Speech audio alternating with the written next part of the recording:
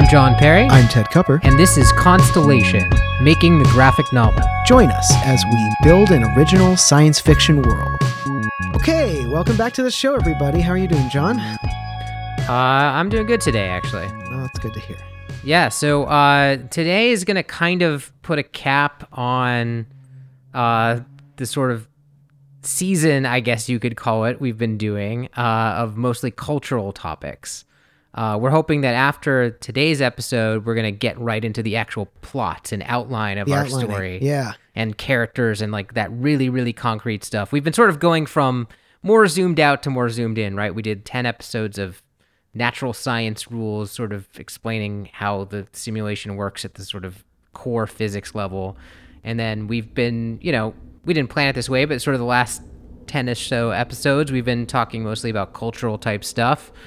And today we're going to discuss a timeline that we're building. On our side, we have a spreadsheet that we've been filling out with stuff, trying to sort of figure out, what are the different cultural movements in time and how does that all play out. And today we're going to try to summarize that for you, the listener, and use that as a way to kind of bring this cultural portion of the podcast to a close. Right. So this should be a review of basically all the things we've been talking about the last 10 episodes since we did our big rundown on the science rules. And once we're done with this, we're going to move forward, like you said, and do some outlining. So the biggest decision that we made going into this is we had to figure out, just for our own sake, even though this is probably never going to be made super clear in the story, like the exact dates of what it is we were talking about, just so we could put some numbers on a piece of paper and start working, right? So after some discussion, we decided that we are going to date the scan itself at January of 2020 for a few different reasons. Do you want to talk about those, or shall we just go on? Yeah, and I think that, between, given the amount of time it may take us to finish and release this comic book, I mean, this date may be subject to change. But right now, it seems like we're already trying to write an insanely complicated world that we're devising from scratch. So it's like, why give ourselves the extra burden of starting the story in the future, in the real world, right? Because then, let's say like the scan happens in 2050 or something. Well, then we'd have to figure out what happens in those 30 years of regular human timeline. Right. And that just makes our job way harder as writers. So. Right, exactly. It's worth saying, I mean, we've mentioned this on the podcast before, but just in case you forgot, the story takes place some amount of time after the scan, right? So we're not starting the story at the moment of the scan. We are trying to backdate, how long has it been basically since this all happened and people woke up. So since our story is starting later, and we've been kind of talking about a range of time between sort of 50 and 100 years over the last 20 episodes or so. And we just sort of settled on 75 since that's 50% of the way between those. And that gives a long enough headway that some things like new religions might be able to come up, and that some people might be able to be born and fully raised within the constellation and create some generational conflict. We thought those were interesting things to engage.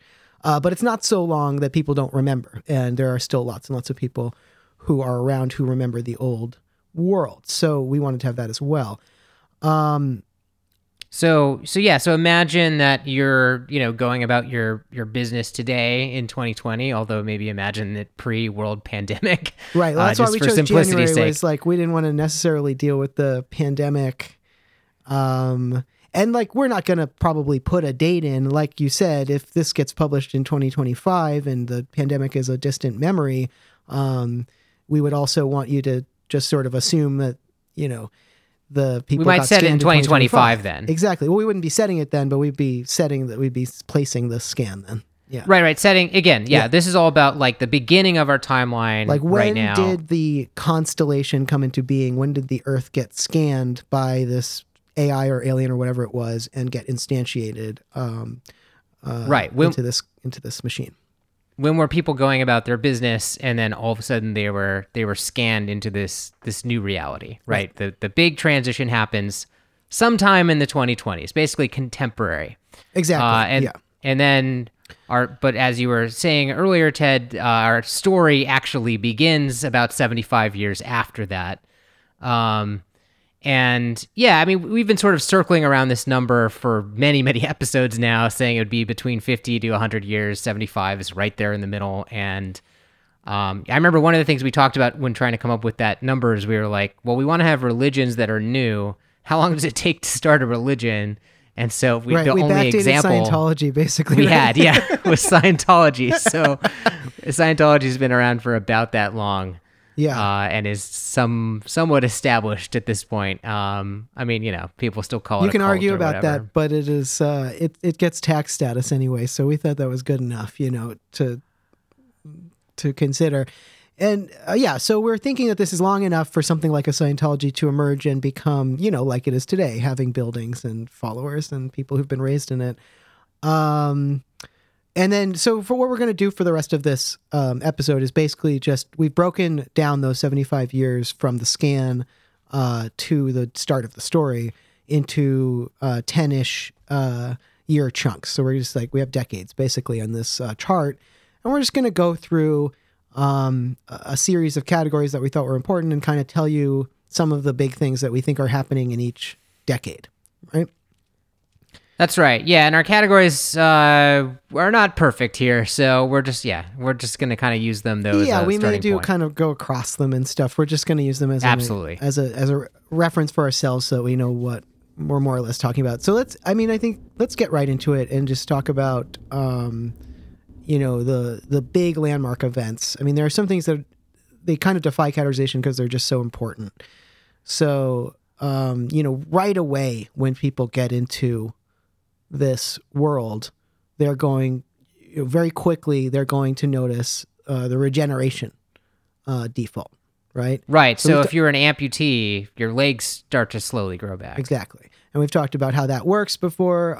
So it's basically anything that is non-genetic, it has access to your genetic code, so it can regrow a limb, restore your eyesight if you stared at the sun too long. But if you were born blind, you're not going to suddenly have working eyes unless you ask the exec for them. Another thing that would happen right away is I think a lot of people, and we talked about this, would self-delete as soon as they realized that they could, and there just would be a number of people for whom this world would not be interesting. Some people are not going to adapt well to this new reality at all. I mean, this is just, in some ways, it depends what you did in your previous life, but let's say, you were the head of a big company and you felt important doing that, and that was like a big part of your identity. Well, now that's gone instantly, right? And no one cares about that anymore. It doesn't have any power at all. That's just one example, but there might be a lot of people for whom whatever meaning they had kind of vanished quickly, and they're not quick enough in sort of constructing their own new meaning. And if they realize that they can just ask the exec to delete them, you got to figure some people are going to just blink out of existence in that first decade. Well, you're also going to be alone in the Serengeti. And of course, most people will realize that you can see other people, but loneliness is very difficult. So if you don't realize that, or you don't know how to reach out to the people, or if the people that you wanted to reach out to are no longer there, right? Because some people are unlisted or some people are dead. Well, everyone is listed by default, right? Yes, so but they could be... They could be not listed, not by default. It depends how long it takes you to go looking. They could hide. They could hide from you, or so. Yeah. I think. So I guess I'm supposing most people would find their friends, but yeah, you might. Again, different people are going to learn this at different rates, exactly. right? Yeah. So if you're profoundly uncurious, and you don't really find out how this stuff works, you might be extremely lonely, and that's one way that you might be driven to self-delete. If you think of the number of people that, need tech support today, maybe it's actually a lot of people that just can't figure out how to do much stuff. Well, or don't. I think one thing that we've said the exec is fairly rigid. So I don't know, how good it is at sort of providing help to you if you can ask for it. But my guess is if you can ask correctly, you can probably get a lot of help. But that might be very hard to do. Yeah, so there's, obviously this first decade is a lot about just people adapting, and I think, the fact that some people simply won't adapt and will suicide is a big piece of that. Right. Now, what are the people that, that do decide to adapt to this, right? They're like, well, I guess this is the new reality. Let's make something of it. What are they Right. going to So do? some significant subset of people reach that acceptance point, and then they are going to realize that, this is a world where we have much more say over how things go than the world we came from. I think that's going to be something you're going to realize very quickly. So I think the first thing that happens is that many people start to join together in order to create, sort of small scale attempted utopias, right? Like all the ideas that we currently have about how to run society that are hard to instantiate because of path dependence or whatever. All those ideas basically get tried really fast because it doesn't take very many people who are interested in them to find each other and start up a world and start putting those ideas into practice. And it, at least at first, I think that would be something that would be very interesting to people because they are still thinking of the world in the old terms. So the idea of, trying out, automation socialism or pure libertarianism or whatever it is that you think is going to make the world better would be very tempting to people. Well, I think it's going to be probably pretty small and provincial. I mean, a lot of this will be driven by sort of alpha personalities that charismatic leaders will go a long way in this first time. Sure. Or even just the most natural leader in your sort of family or friend group, right? Who just decides to be the one who's like, all right, here's what everyone's going to do, right? We're going to all go to this one world and let's set it up this way, and everyone is susceptible to listening to that person because, it's kind of a void of power and leadership at this moment. And so anyone, who thinks they have a good idea might have a better chance of being listened to. Right. There's all this like power in the sense of like capacity to do things that's just unclaimed. And what people will quickly realize is you can just claim this power yourself. And the old power centers don't really matter, exactly. Right? I mean, unless people... I mean, and that's an interesting question, is like, is any of that stuff sticky, right? Like, do people... would like the old leaders of countries, for example, still command any respect? I mean, they might for a little while. I think they would turn into some of the early Utopia founders, and they would say, "Oh, now freed of the restrictions I had when I was your president or governor or whatever, I can now, create an even better society for our nation." And many people of that nation would probably join that. I think we're going to assume that these small attempted utopias do not, for the most part, work because their ideas are all based on the old world. And they're going to, no matter which version of this they are, they're going to quickly run into the reality that this new world is just very different. And people are far more empowered, and it's a lot harder to hold together a group in the way that one would have in the past. But there's also obviously going to be significant, human nature involved here that people still like to be in groups. So there will be, I think it's a push-pull. I don't think it's like an obvious complete failure, but I think that these small utopias are going to find that for the most part, their ideas are poorly suited to the amount of choice that they have in this world.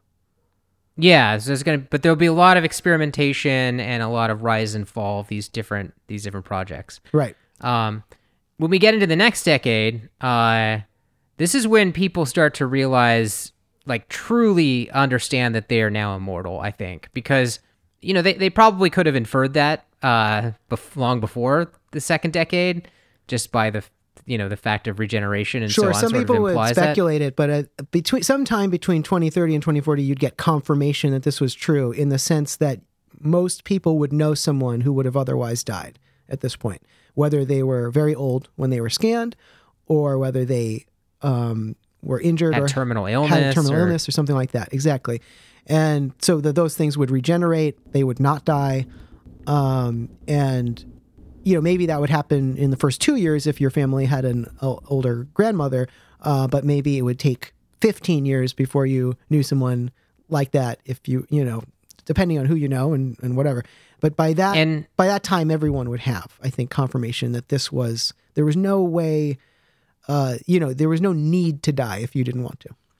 And even if it intellectually dawned on you sooner, I think it's different for society to sort of emotionally understand that, because that's a pretty stark, dramatic change from today's world where everyone assumes death.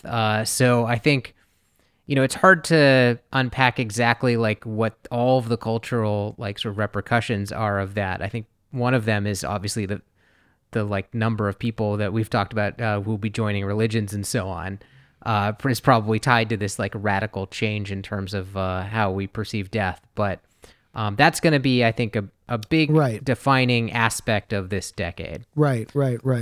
Yeah, it will majorly change how people look at religion. It will majorly change how people sort of plan their lives. And it will take some time to really set in because it is such a big change that really does sort of strike at the heart of everything.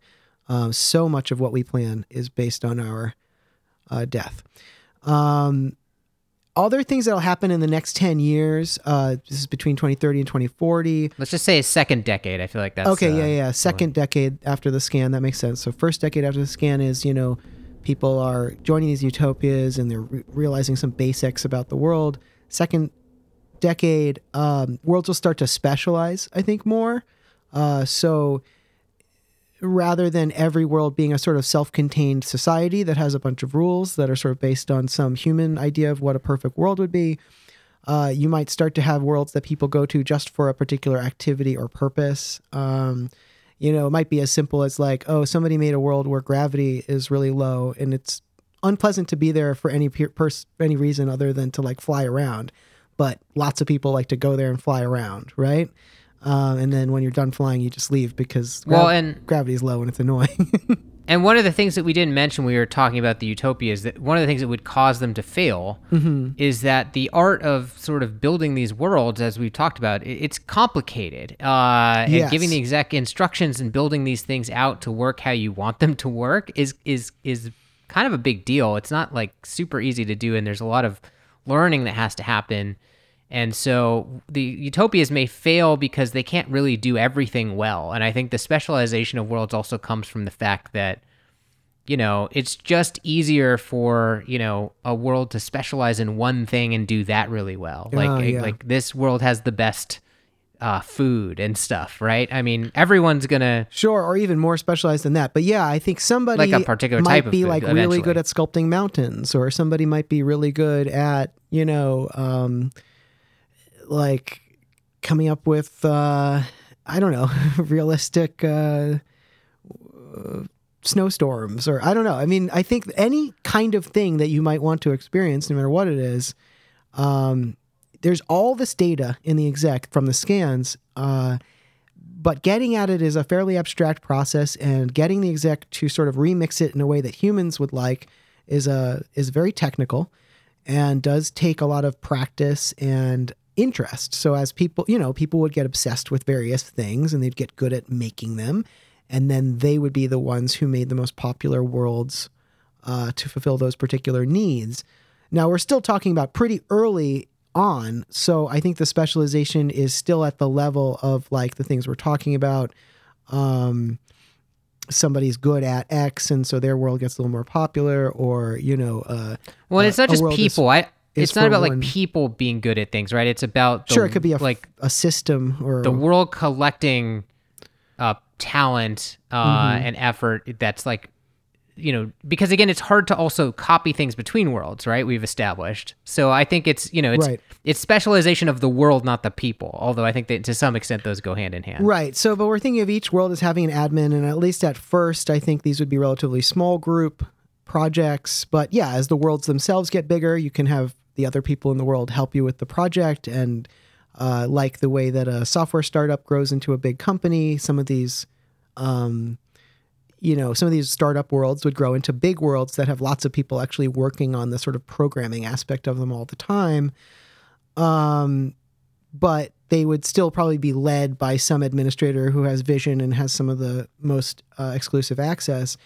And, and some of them would be led by committees or groups or whatever. Obviously, that kind of organization would exist as well. But they would get more specialized to some degree. Some would be better at some things, some would be better for other things. There would be a rise of world hopping in general. So people would, in the first 10 years, they're not shifting around worlds that frequently. They might do it a little bit, but there might start to be people who every single day they visit multiple worlds, right?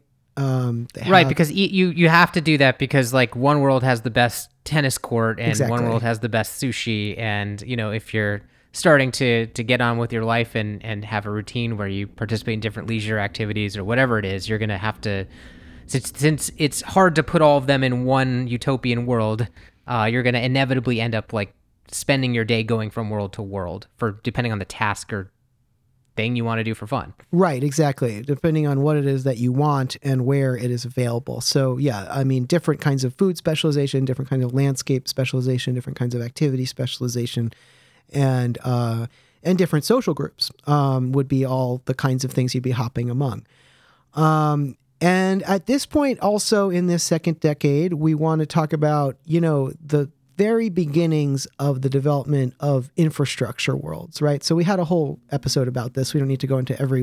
Well, we are going to come back to this, I think, a little bit later today even. But this would, that kind of flows out of the specialization, right? I mean, an infrastructure world is just a world that's very specialized to some useful purpose. It's just, yeah, exactly. Yeah. So this is like the very beginning of that. So we're seeing specialization and the beginning of infrastructure specialization. We can get into more of that later. Do we want to jump into the next decade? Yeah, by the third decade is when we start seeing these really big city worlds. In a way, this is it's kind of cyclical, right? Because you start with people trying to build the utopias, failing, and things splintering into specialized worlds, and then eventually you see them consolidating back together. And so in the third decade, people they kind of have the tools and the know-how to kind of do a better job of what they wanted to do in the first decade, which is build an all-encompassing utopia world.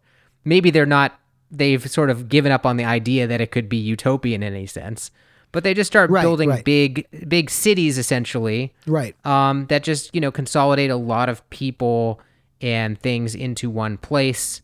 I see this as being sort of a reaction to the specialization, which is that at first you're trying to make these utopias and they're based on concepts, and they fail. The ones that don't fail sort of become some of these specialized early worlds because, this utopia is really good at X, sort of the way that Amish make cabinets or something, right?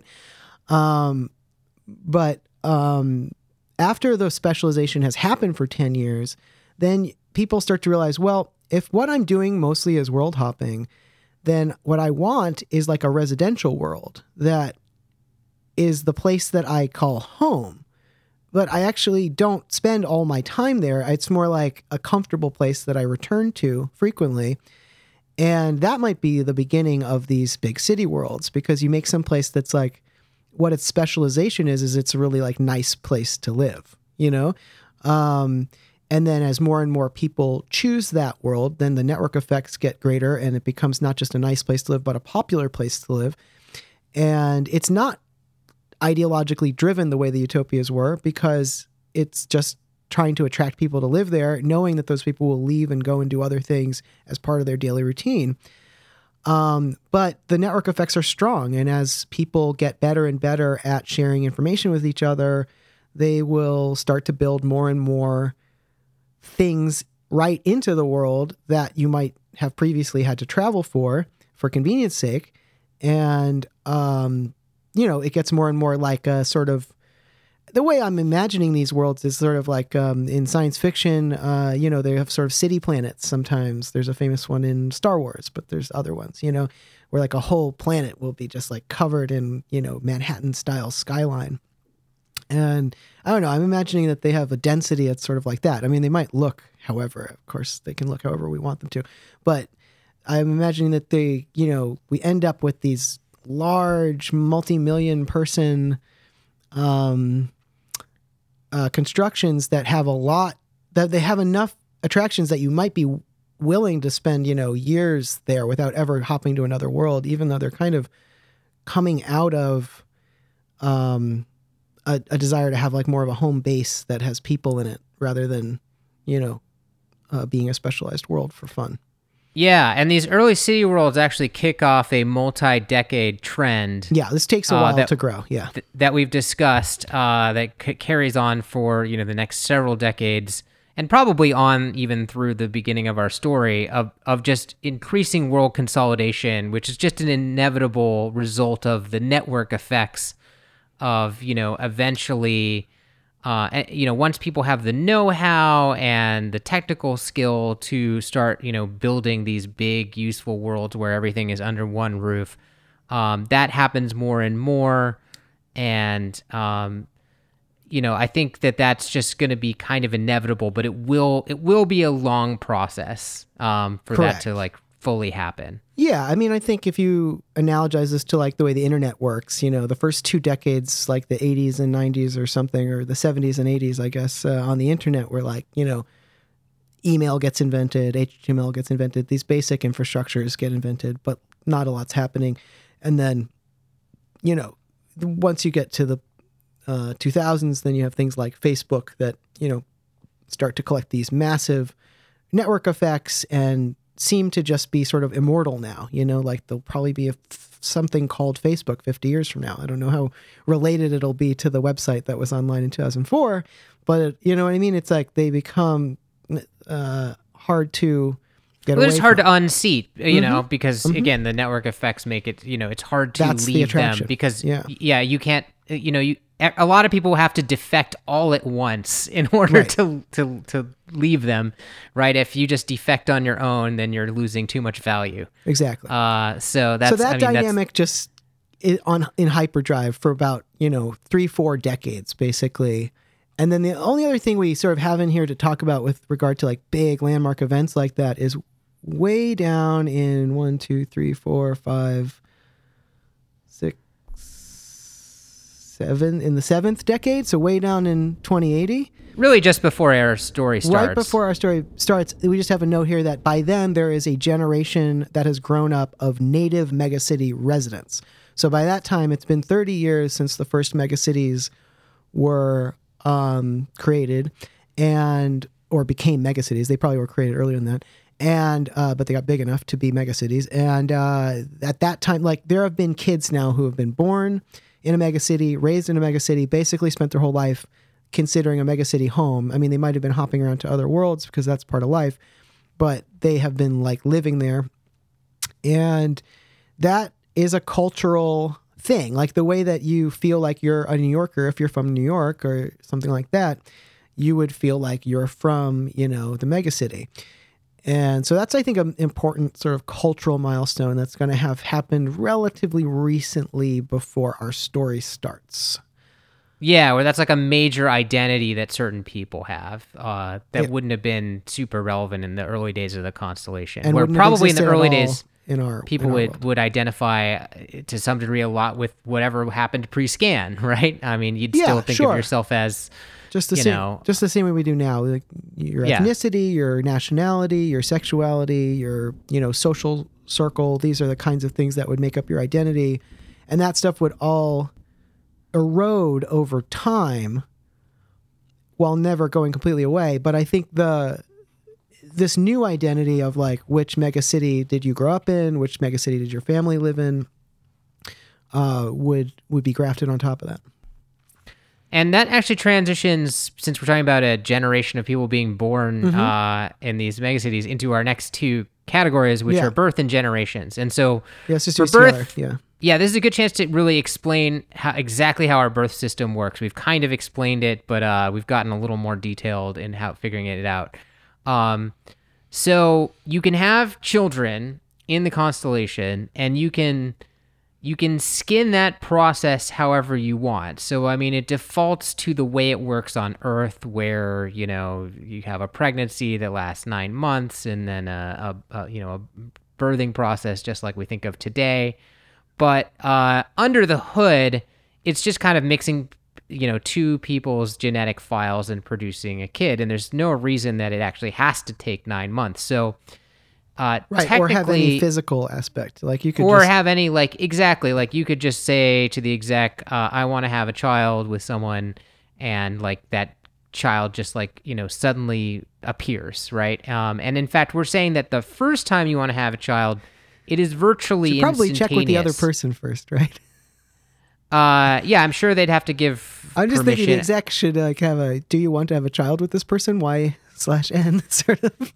Well, and that bit about the parent's contract or whatever is something we haven't totally figured out. Yeah. And I don't want to get bogged down today. So let's kind of just come back to that. It just occurred to me right now. It's going to have to be some negotiation. And can you have 3 parent children and so on? But let's come back. Right. But the point is, once you decide to have a child, if you know to ask for it from the exec, you can basically make that happen almost instantaneously. But because we're positing our sort of unknown simulators don't want runaway population growth, they've prevented people from having as many children as they want to have. And instead of putting a strict limit that just says, 3 kids is the max, that's it, what they've done is they've just, added an exponentially increasing waiting period. And we actually sort of calculated out even what that would be, just figuring that it basically multiplies the amount of time by 4, for every child. So I think we said if the first child, I guess I said instantaneously a second ago, but actually what we have in our notes here is it's a day. So it takes a day to have your first kid. Again, that's only if you ask it to do that, right? I mean, the thing is that you have to figure this out, but basically the minimum amount, if you say, I want to have a kid and I want it to be generated as quickly as possible, will take 24 hours the first time. It'll take 24 hours, that's right. Yeah. So then we multiply that by 4 each time, right? So the second child is 4 days, third child is 16 days, fourth child is 64 days. And if you know how exponential growth works, this gets big fast, to the point that, by the time you're at the 5th child, it's now taking a year, right? It's now taking longer than the 9-month wait that we are accustomed to. Right, and then that gets much faster quite quickly.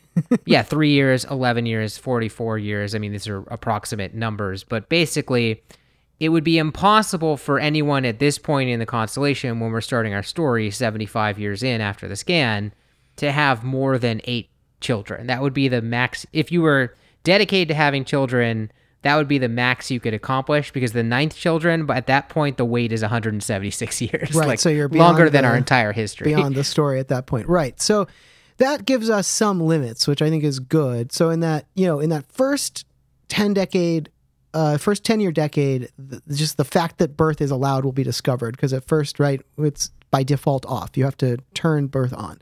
In that next decade, some people would start to realize that the birth curve existed, because they'd be trying to have kids and they'd have to wait increasing amounts of time. And they might not realize until that 5th child, because if they don't specify that they want it faster and they just are having kids the traditional 9-month way, they're going to end up waiting longer than they have to. For the first 4, yeah. So they won't know that the curve exists until they start hitting the point in the curve where it's longer than 9 months. Exactly. But other people might be as soon as they realize that it's a simulation, they might think, well, maybe we can have faster kids, and they might try to do that. So some people might discover it in that next decade, but I think it won't be common knowledge, honestly, until the 3rd decade after scan. So somewhere between 2040 and 2050, it's widely disseminated that there is a birth curve, and that if you want kids, this is how you are limited. And I think most people would find this to be a fairly reasonable limit, because it does allow you to have kids much more easily than nature. And, having more than 8 kids as a human person is fairly challenging. I mean, it is doable, of course. In my family, 2 generations ago, there was a 13-person generation. So it is definitely possible, but that's a lot of kids. Most people have on average 2 or 3 kids, right? So, yeah, it depends what your priorities are. I mean, you could imagine some people would really make this a priority. Oh yeah. Especially super religious people who are in sort of small utopian worlds and can't easily attract others to them. Well, and the funny image to me is this naturalist, like sort of Amish world, Yeah. right? Where they're both committed to naturalist rules and also committed to having children, say. Mm-hmm. And so then you have these women a few decades in, or not even a few decades in, like relatively early on, Yeah, in the that are first 5 or 6 pregnant years, for yeah. 11-year terms. Right. And you imagine they'd be pretty annoyed by that. And there'd be some pressure to be like, okay, let's deviate from the natural, like do I really have to have this like bloated stomach and feel like awkward for 11 years? You don't have to be bloated for 11 years. It's You just do if you're in a 11 naturalist world. If that's the ideology you're committed to, that's what I'm saying. I see. But you could just not get pregnant. You could just tell the I guess. exec to just cook this thing for 11 years and give me a progress report now and then, right? Yeah, if that's what a reasonable person would do. I just think it's funny. But hang on, because you have to start it and then wait 11 years, or do you just have to wait 11 years and then you can do it in a day? Do you know what I mean? Can you not be pregnant for those 11 years and then be like, I want to have a baby today? Oh, I was imagining the first thing. Right. I guess I was imagining the second, so we should think about that. I don't think that... I can understand that you might have the rules set up such that the women have no birth control and they have no, so they just naturally get pregnant because they're in marriages and, they have cultures of having sex with each other during that time. And then, the pregnancy just has to wait. But I could also imagine it working like you can't start a pregnancy until the waiting period is over. Yeah, I mean, I think that either of those makes sense to me. Either way, I guess the sort of image I have in my head doesn't work in the second one. So right. But yeah, I mean, I think either way, that's how that plays out. Yeah. And so then I think we can move on to the next thing, right? Yeah. Which is the generations. So we're giving these numbers where Gen 0 is the people that were born before the scan. They're the people who got scanned. Yes. Just to put it simply, they are the people who got scanned. So all the people who got scanned are Gen 0, and then anybody who was born inside the simulation, even if they have the same parents as someone who was scanned, right? Like if your older brother was scanned, but you were born inside the simulation, then you are Gen 1 and your brother is Gen 0. That's right. And since, the first child can take as short as 24 hours to create, already by the second decade, we've got the first, young adults coming of age, whether you call that 18 or whatever, of generation 1, right? The first generation of people that were truly native to the constellation. Right. So if you imagine it's 18 or whatever, then it's like 2038 will be the year that the first generation reaches 18. And, we're imagining that this initial child rearing process, and I guess this is relevant to the first and the second decade, doesn't really have a lot of common knowledge to draw upon, right? Like, how do you raise a child in this weird constellation environment? It would have some things in common with now. Right. Well, the biggest thing it would have in common with now is that a lot of the advice would be useless because it would be based on the way the world used to be. Well, sure. I mean, you could be skeptical of existing advice is maybe not always useful. And I think like a lot of, just like a lot of things that a parent would try to teach their kid, not, with fully good meaning and everything, would just not be that helpful. Right. But you also have the special problems of the constellation, like your child has godlike powers potentially, right, depending on how you set things up. Right. As do you. And so, that's problematic. Right. But we did say that the children are born automatically enrolled in the contract of the world that they're born into. Correct. So, but I think because this is sort of it's the first go at this that parents are having, they're not necessarily going to be super up to date on how to use that to their advantage. Well, right? they probably won't even know it's true, right? The first generation of parents will just have kids wherever they are, and those kids will get enrolled into that contract by default. And they won't really realize what the consequences of that are until the first kid, reaches speaking age and then disappears or something. Right, because most contracts, I think we've said, most standard contracts are going to allow you to freely eject, right? Because people don't want to get trapped in places they go into. So then And pretty I think quickly, that's the default. Parents would start sharing the information that what you want to do is lock down your home world before you have the kid, right? Like we talked about. So within, I think, the second, or no, probably within the, I think somewhere within the second decade, people would start to realize that, because in the first decade, a bunch of kids would have gone missing and other problems would have happened. So that would start to go around, and maybe it would take a while to disseminate, but over the next decade or so, people would realize that if you are going to have kids, you have to take precautions so that their godlike powers don't come into full use too early. And moving into the third decade, you can imagine these now slightly older Generation 1, this cohort, is going to start founding their own worlds, right? Doing things their own way, sort of establish, like, starting to break away from, in very intentional ways, from Generation 0.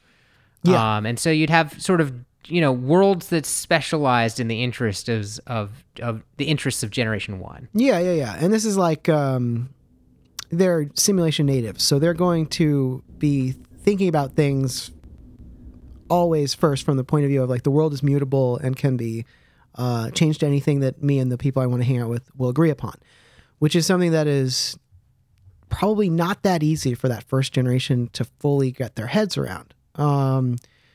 The other thing that would probably happen is, there would be a set of standard child rearing practices adopted at this point. So by 3 decades after the scan, we're thinking that, people basically do know that you can't just birth your kid into an uncontrolled world. And not just that, but there's certain things you got to teach them, because they are going to go out into the world at some point and they're going to have all this power, and there's various ways you can get in trouble. And, it's going to be, you're not going to teach them not to touch a hot stove the way you would a kid in our world, but you're going to teach them not to sign sketchy contracts and other kinds of things that make sense for this world.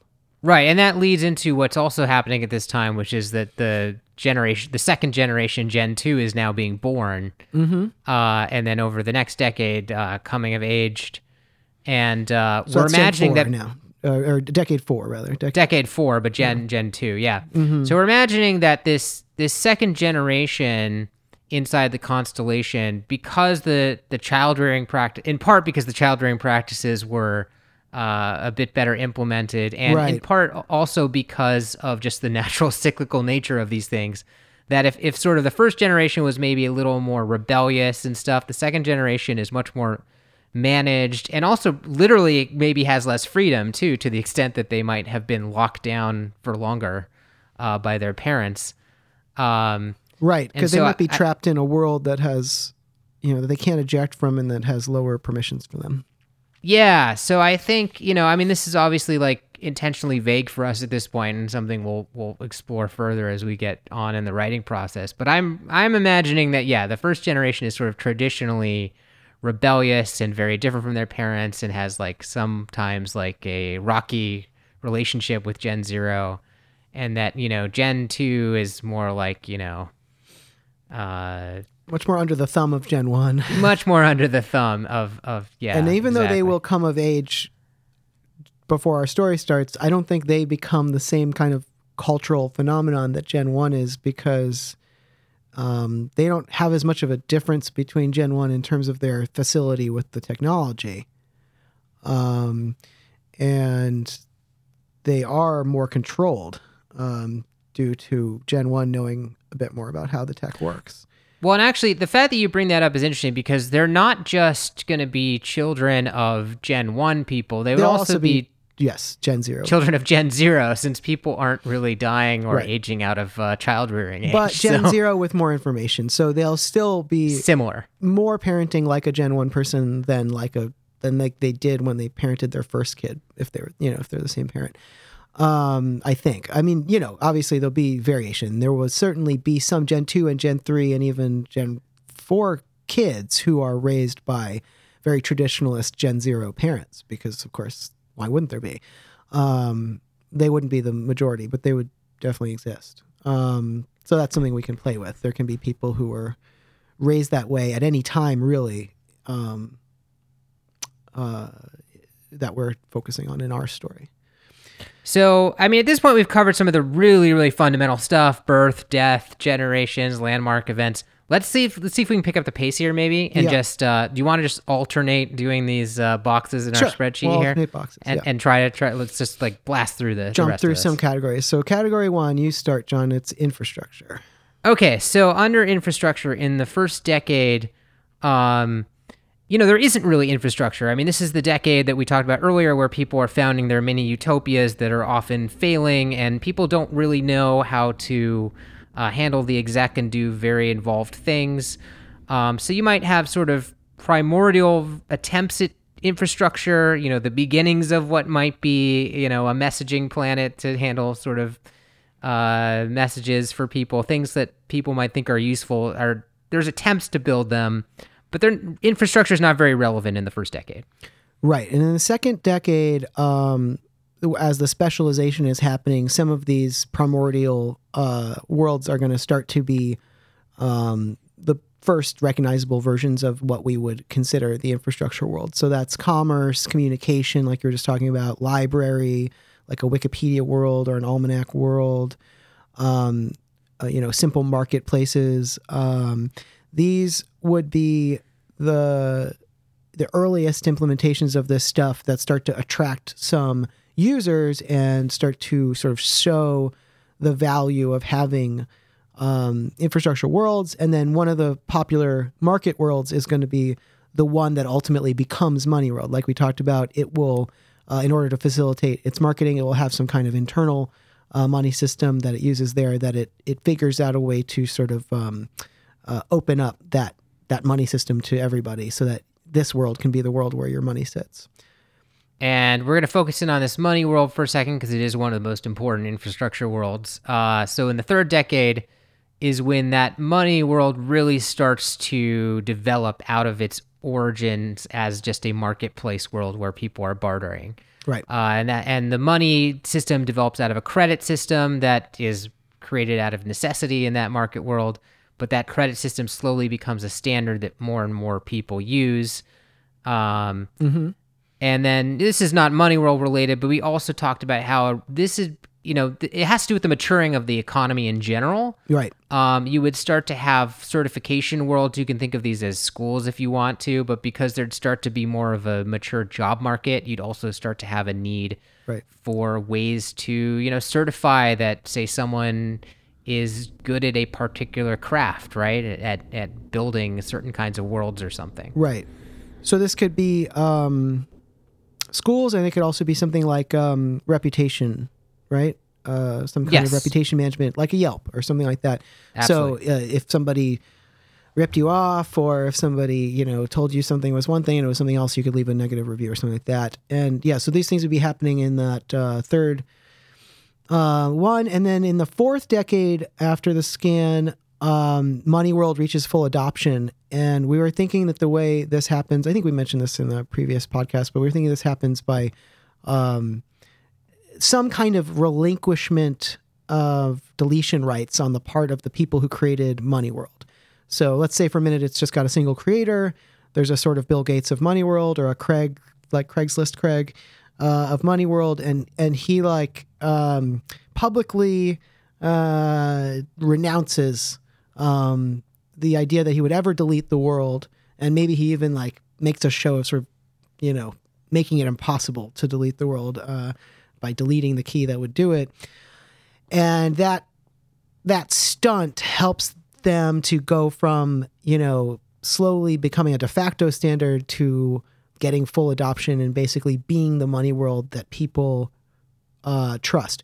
And that might happen, by the way, because some other competing money world might get deleted, right? Like there might be some situation where something is a scam, and that, so maybe this is like in response to that. I don't know. But anyhow, in this fourth decade, that's the decade that Money World really stops being like a market that also has a currency and starts being just like straight up a world that provides money as infrastructure, and that's sort of its service that it provides the world. and that's possible because of the stunt that they pull that gives people trust that it will continue. And that means there's a pretty mature monetary system Exactly. 35 years later when our story starts. Exactly. Yeah. So, right. So by the time this happens, it's been 4 decades where the world has like not had a monetary system the way it did in the old days. And then after that, it has rebuilt that to some extent, and things that count as work in the sense that they need to be done, but people don't want to do them, can be motivated with money in the traditional way. So next up, we've got religion. Yeah. And those religions they're going to be founded in that first decade. I mean, Most of them, yeah. They probably overlapped a fair amount with those little mini utopia attempts, right? Exactly. A lot of them probably have the flavor of one of these religions. Mm-hmm. And again, they're an immediate attempt to answer the question of everything has changed. What does meaning? Where does meaning come from now in this new constellation environment? And so defaultism. These are all things we talked about in our religion episode, so I won't go into them. But defaultism gets founded here. Mm-hmm. Naturalism gets founded. Mm-hmm. Various pre-scan religions that we know of today start their version inside the constellation, or They start have like a utopian continuation. worlds, right? Yeah. Yeah, they figure out how they're going to adapt to the new environment. Mm-hmm. This is when Lester, which is the name we're giving to sort of one of our Prophets. Messiah prophet type figures, supposedly existed.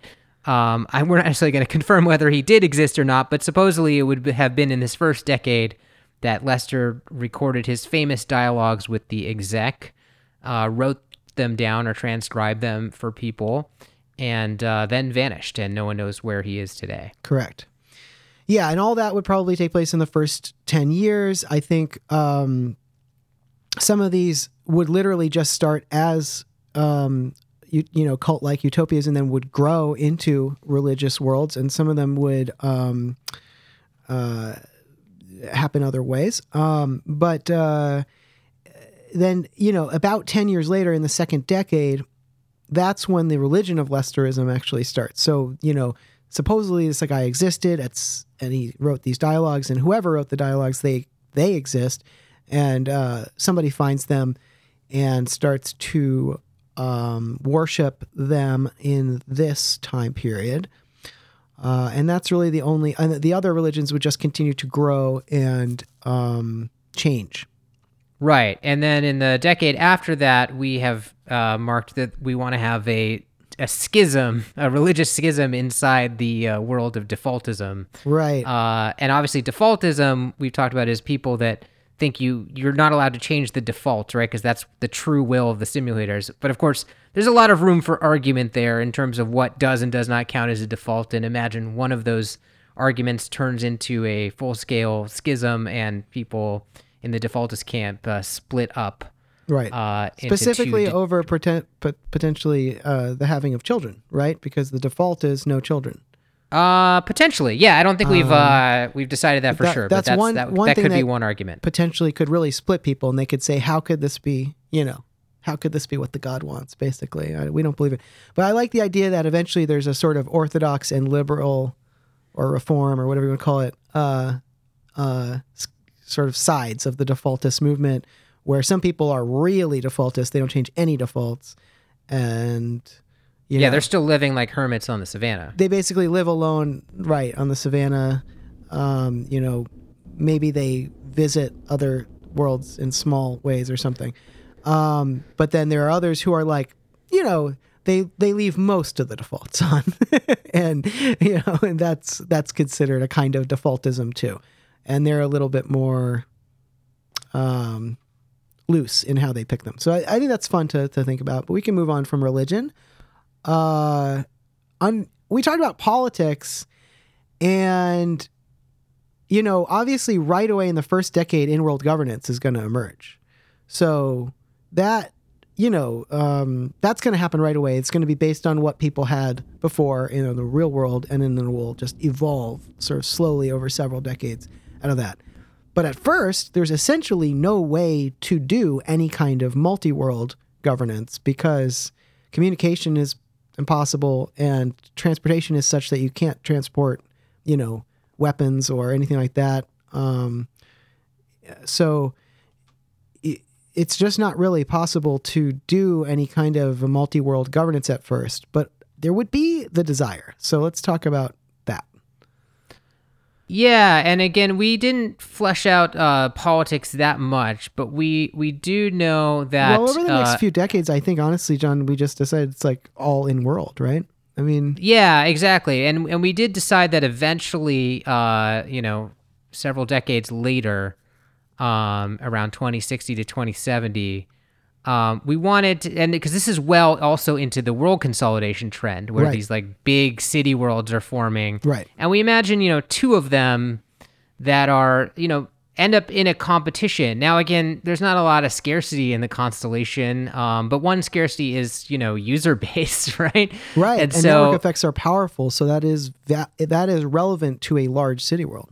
Yeah, so just like you might imagine, a war between two, say, operating systems today, except it takes, or social networks or something. Yeah. This is like literally like people are living inside these social networks, if you want to call them that. It takes on, I think, like a higher stakes feeling, right? But two city worlds are locked in a fight for users, and we would have definitely liked the idea of that happening around 2060, 2070.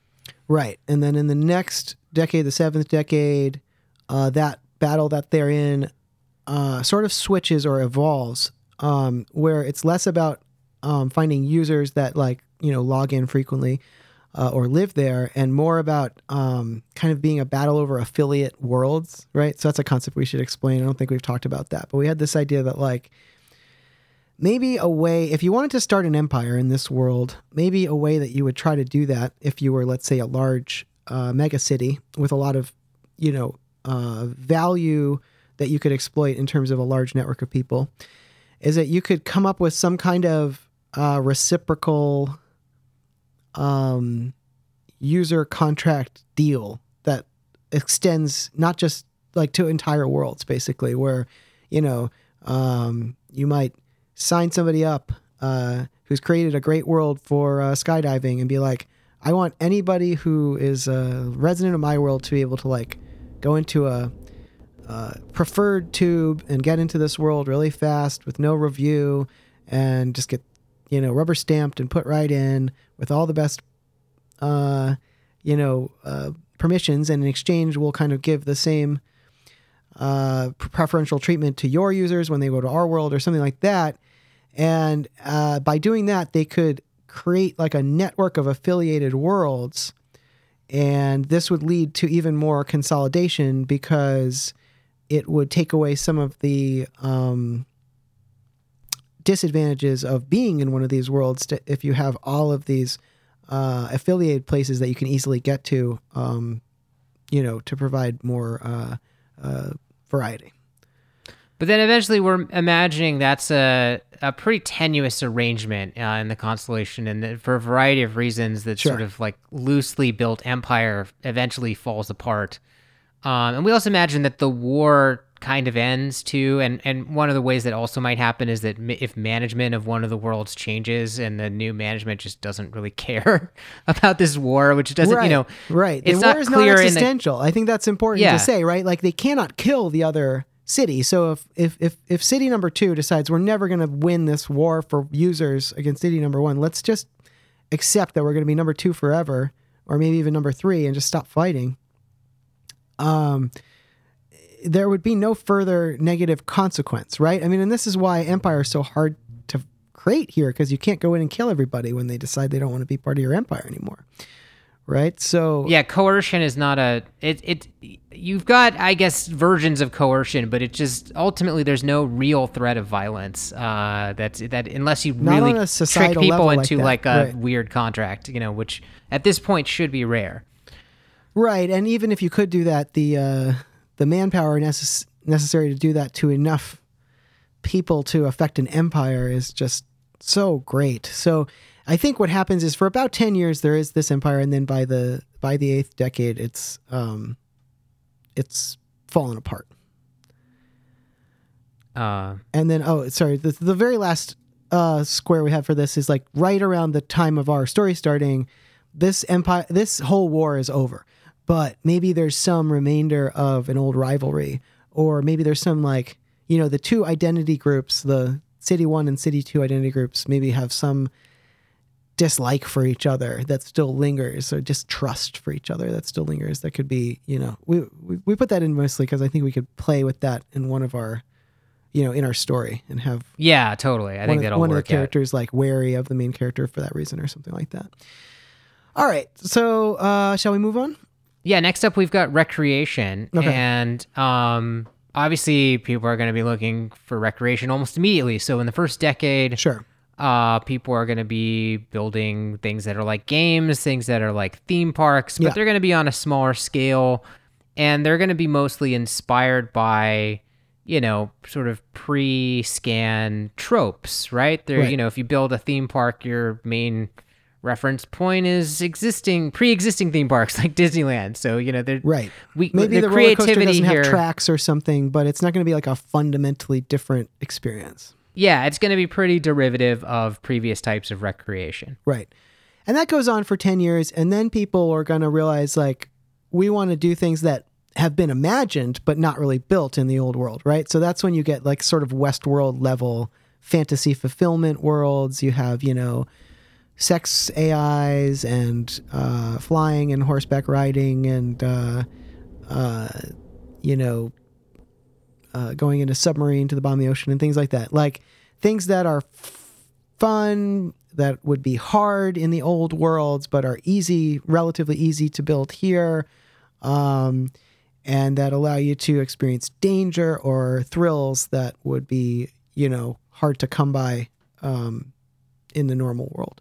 Yeah, and we don't have a lot else in this column, so all I would say is that, it follows the same world consolidation trend. So you imagine and also same trend in like terms of people getting better at mastering the exec and specializing and learning more about how to do things. So essentially the technology of the entertainment and recreation is just going to increase and it's going to become more consolidated. But we don't really have any other major landmarks. Yeah, right. Like basically just once you get to that fantasy fulfillment level, it just gets more and more like advanced, but it doesn't really, that's sort of what recreation is. And also, I mean, recreation and work just as like, and even science, which we're going to talk about later, just as like general concepts, honestly, like really blur after 20, 30 years in the simulation, right? Because what you're doing for work and what you're doing for recreation and like, okay, you can be earning money, but since money doesn't determine whether or not you eat, it doesn't determine whether or not you have a place to live,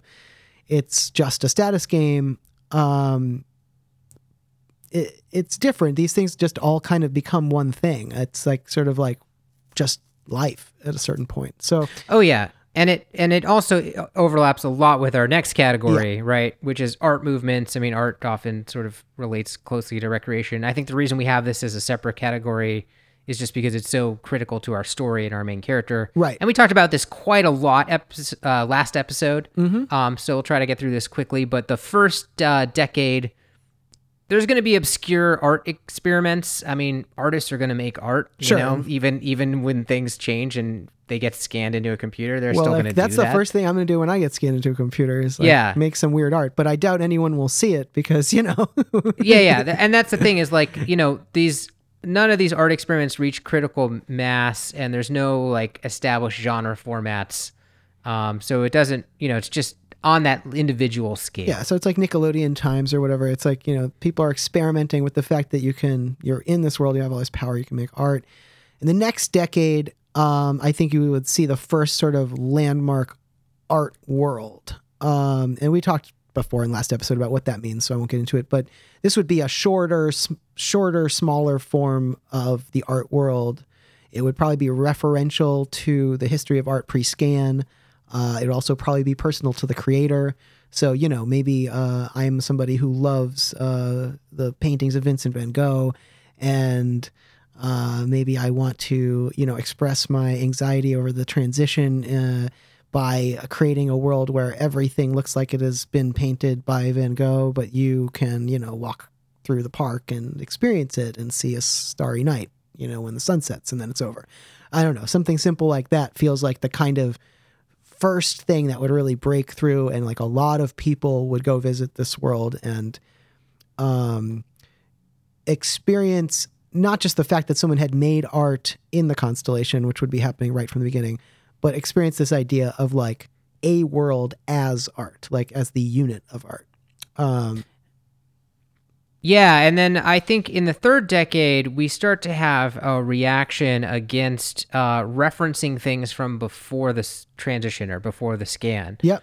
And because this is also concurrent to when Generation 1, the native people to the simulation, are sort of really coming into their own and founding cities and stuff. So you imagine that the kind of art that they're going to be interested in maybe doesn't reference Van Gogh, because like what is Van, and it might go deeper than Van Gogh, just in the kinds of stories that you would tell, right? What does a bank heist mean to someone who is born in the simulation? I mean, that's like a fun story for us today, and it would be a fun story maybe for people that were in Gen 0, but by the time you get to Generation 1, you might just feel like, I want to deal with new things. I want to deal with stuff that's of the constellation and not from a time before it, and referencing that. Right. And we're imagining that continues on in the next decade as well. So the third generation, or I'm sorry, not the third decade. I guess I blurred together these last two. We're just thinking that for about 20 years this continues. And at first it's like it's more like we don't want to reference Van Gogh, we don't want to reference Tarantino, whatever. And then in the second decade, it's more like the second thing you were saying, where like we don't want to reference bank robberies, we don't want to reference traditional family structures, we don't want to reference pre-transition things at all that aren't the relatable things for Gen 1 and for Gen 0 people who've been living now for a long time. And then the next one, I guess I'll do the next one since you sort of did those two, is like from 2060 to 2070, there's another backlash on that, right? Which is that there's kind of a new generation of traditionalists where this rejection of all things pre-transition starts to be seen as a rejection of humanity or something like that. And people say, well, they reach like the sort of surrealism phase of this, and they start to think, why shouldn't we be able to freely mix both abstract ideas and concrete things, both the old and the new? So why shouldn't we be able to have a Van Gogh style if we want one, but also have spaceships and aliens with stalks for eyes and, whatever else seems relevant to people at that moment? So that's like kind of the equivalent of surrealism, I guess, ripping through the art world, and then you can go into the next one.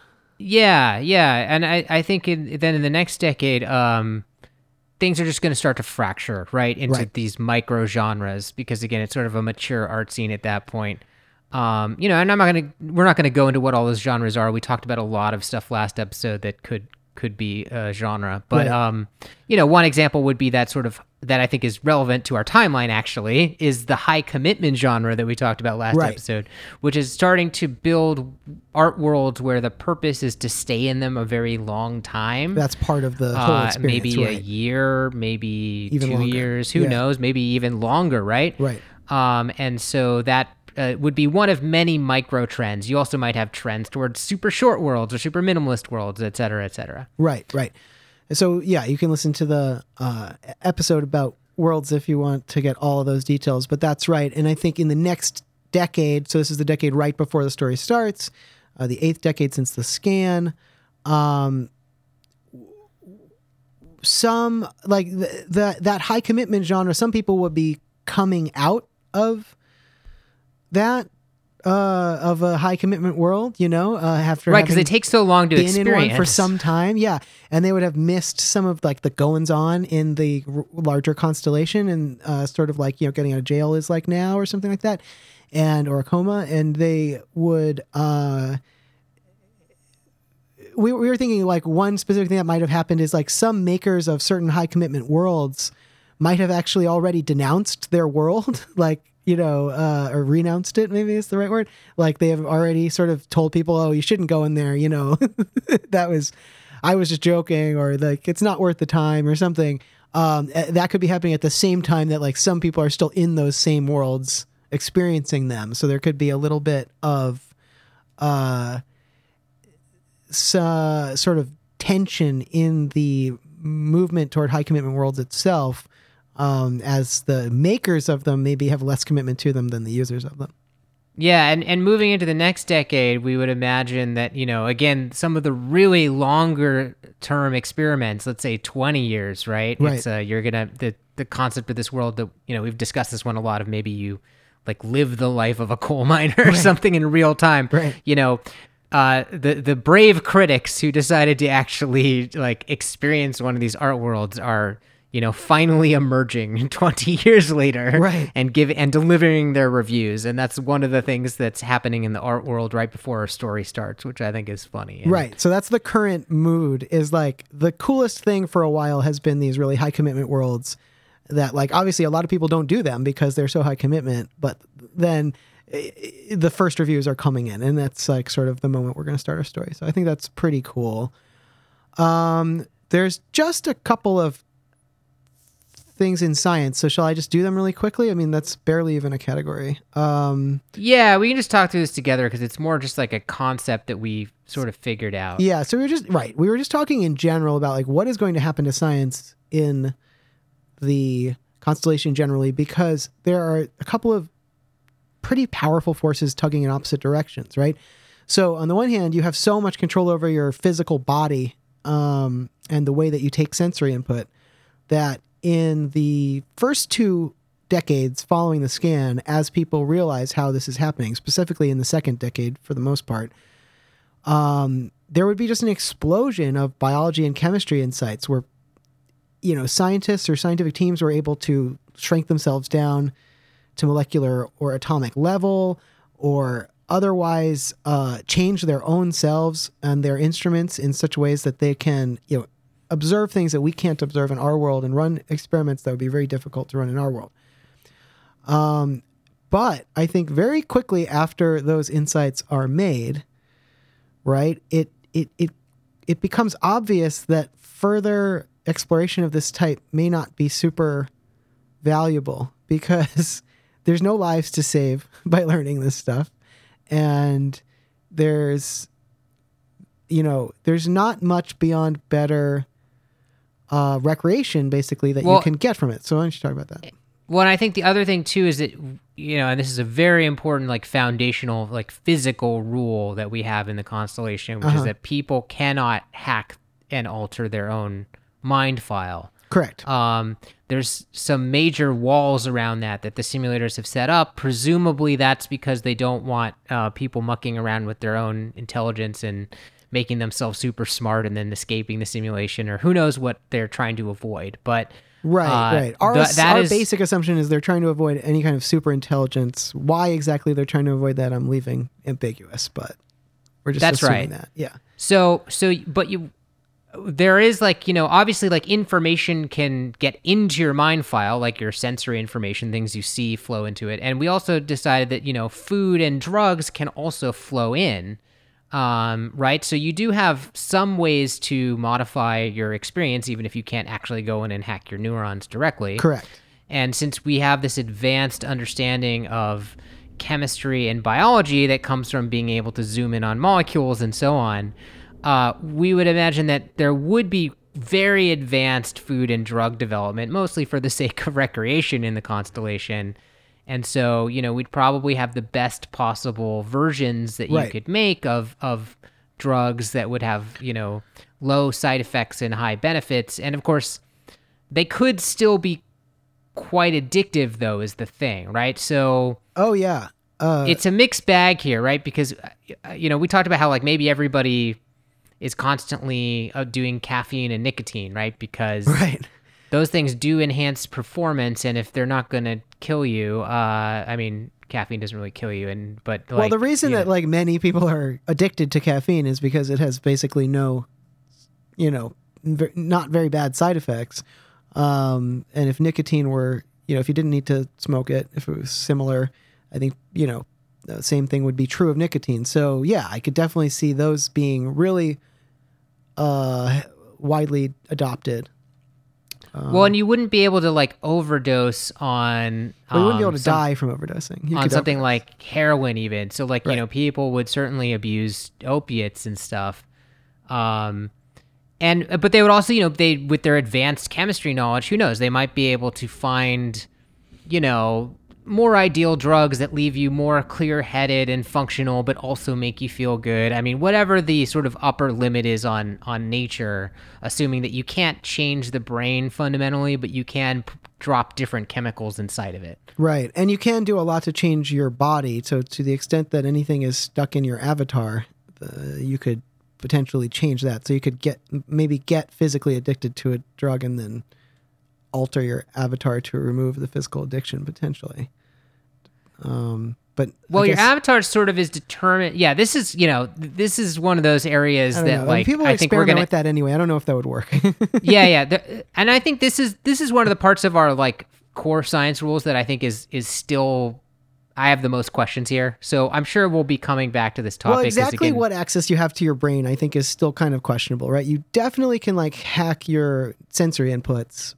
And we're definitely saying you can't genetically reprogram your brain and like regrow it to be more smart. Like you definitely can't do that. But there's a huge amount of small changes that you might be able to make or might not. I don't know. And so, yeah, I don't know. There's a big gray area that I'm not sure about. But there. we are imagining there'd be like pretty rampant like abuse of drugs and enjoyment of good food using the best biology and chemistry. Right. But that what they I could come don't up think with. there'd be is like a really concerted effort to like suss out the physics of the constellation, because the physics of the constellation are pretty clearly settings that you can change. So people Oh no, I right? actually disagree with that. No, because I think I think there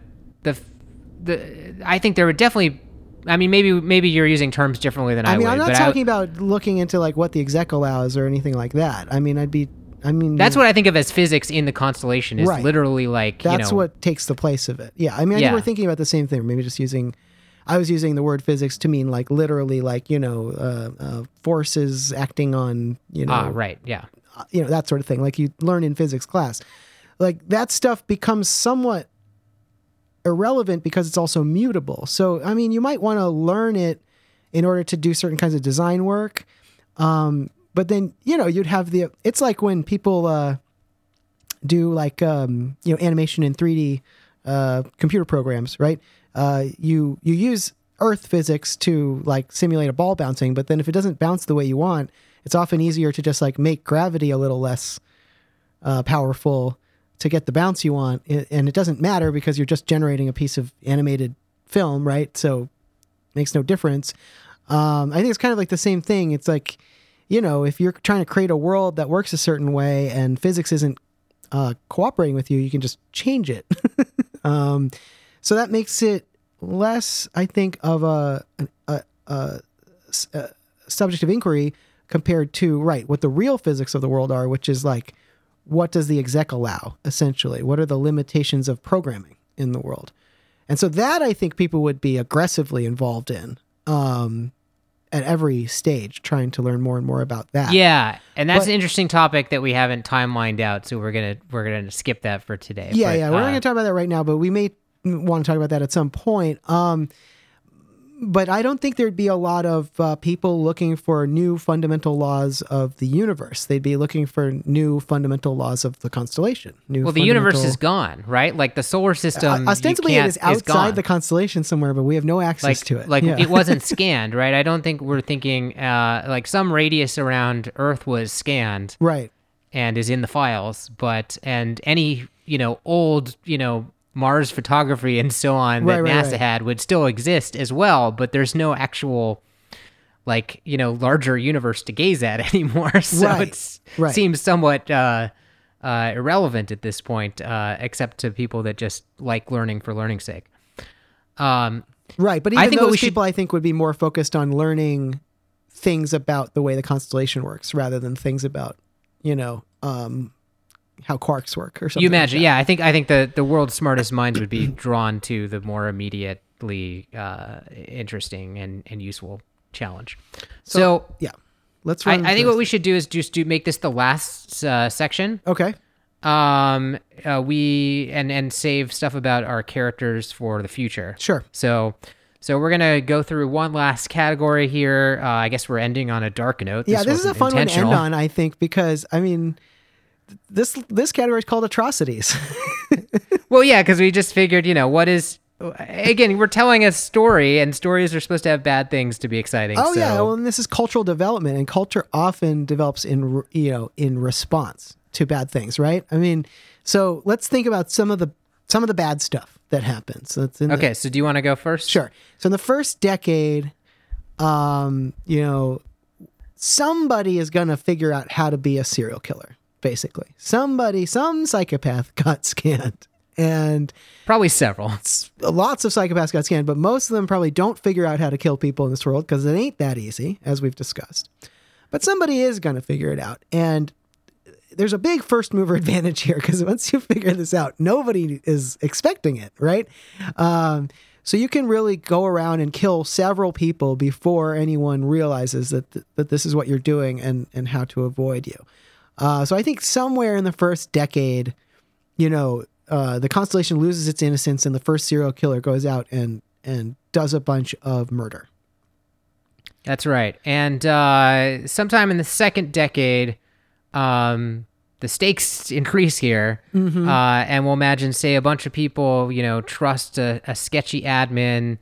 Maybe they join someone's world, they get invited in, and they make the mistake of setting that world to be their new home world, right? So and then the admin or creator of that world gets angry for some reason, becomes spiteful. Who knows what the exact story is, but actually deletes that world. And as we've specified, if your homeworld is deleted while you're on it, there's nowhere to eject you to. Right. And so that actually results in you yourself being deleted. And so this is essentially like a world scale disaster. This is like a world ending. Yeah, it's like, the fantasy of the Earth blowing up, but this really happens to some people, or at least the story of it happening starts to circulate. But I like the idea that it really happens. And the main lesson and takeaway, is that, you should not sign this kind of contract where you set your homeworld to something that someone else controls. Don't do that. It's dangerous. Right. So then that becomes a norm over the next 10 years, and mostly people adhere to that. But a next atrocity that we thought would happen, which is a little bit more complicated, is a group gets trapped in a world. So basically you have an admin who, in this case, maybe, why they do it, I don't know, but for whatever reason, they unexpectedly destroy the only exit. So there used to be some way off of the world. You had to get to a portal or something like that. They destroy the portal. And if they do that and refuse to ever recreate it, then everybody who was on that world at that time remains there still to this day. So they didn't die, but it turns out that you can get, stuck into any particular place. So that's another lesson that you should be wary of limited eject contracts and really make sure that you trust the world creator if you are going to a world like that. And then further on into the constellation, I mean, those kinds of disasters become less common as people get more savvy, but that wouldn't prevent the next disaster from happening, which is that a cult, in the style of cults of our recent past, whether that's Heaven's Gate or Jonestown, basically commits mass suicide. Right. And that obviously is a major news story that reverberates throughout the constellation. And it just shocks people, reminds them that death is still possible, but obviously there's not a big lesson to be learned so much as just, don't join death cults, which is right. So I mean, the way that they do this technically is the leader creates the world and makes death a thing on that world, and then everybody goes there and either kills themselves or kills each other. Drinks the poison or whatever. Drinks the poison, right? Kool-Aid or whatever. So that again, that's the kind of thing that can happen when there are charismatic leaders. So this will be a cautionary tale, but there's not a particular lesson there other than don't be fooled by by a person like that. So that's it. I mean, we've taken you through basically everything that we've got plotted out, and now we feel like, as we went sort of down the columns this time, but if you sort of look at this document we have across each decade, you can kind of get a feeling for how each decade feels. The first one is like people groping around in the dark, figuring out this new world. The second one is a kind of, advancement or acceptance of this new world that they're in. The third is a little bit of a reaction against that. And the fourth is a little bit of a reaction against that. And, and from then on, it takes on a more mature quality and, becomes just, the same thing, but more and more and more until we get to the point where our story starts. So I feel good about that. We definitely have a few things we need to go back and look into. But John, but like I feel like I have a decent shape. sense of the shape of the history of this place we've created. And when we talk to you next episode, we're going to be going deep into plot and character, and there's gonna be a lot to do there. So that's probably going to be another 10 episodes or so of just figuring out that kind of stuff. Yeah, and, I think it makes sense for us to basically try to create our outline at this point. That's right. So that's what you can look forward to next time. Is we're gonna force ourselves to get even more specific, which is hard to do sometimes, but you got to keep doing it until eventually we have a finished graphic novel for y'all. Yeah. All right. So thanks for listening, and we'll see you next time. Thanks. This has been Constellation, Making the Graphic Novel. Our theme song is Pomona by Audios. To subscribe to this podcast, look us up on iTunes or your favorite podcatcher application. You can find us on Twitter or on the web at constellationpodcast.com. Thanks for listening.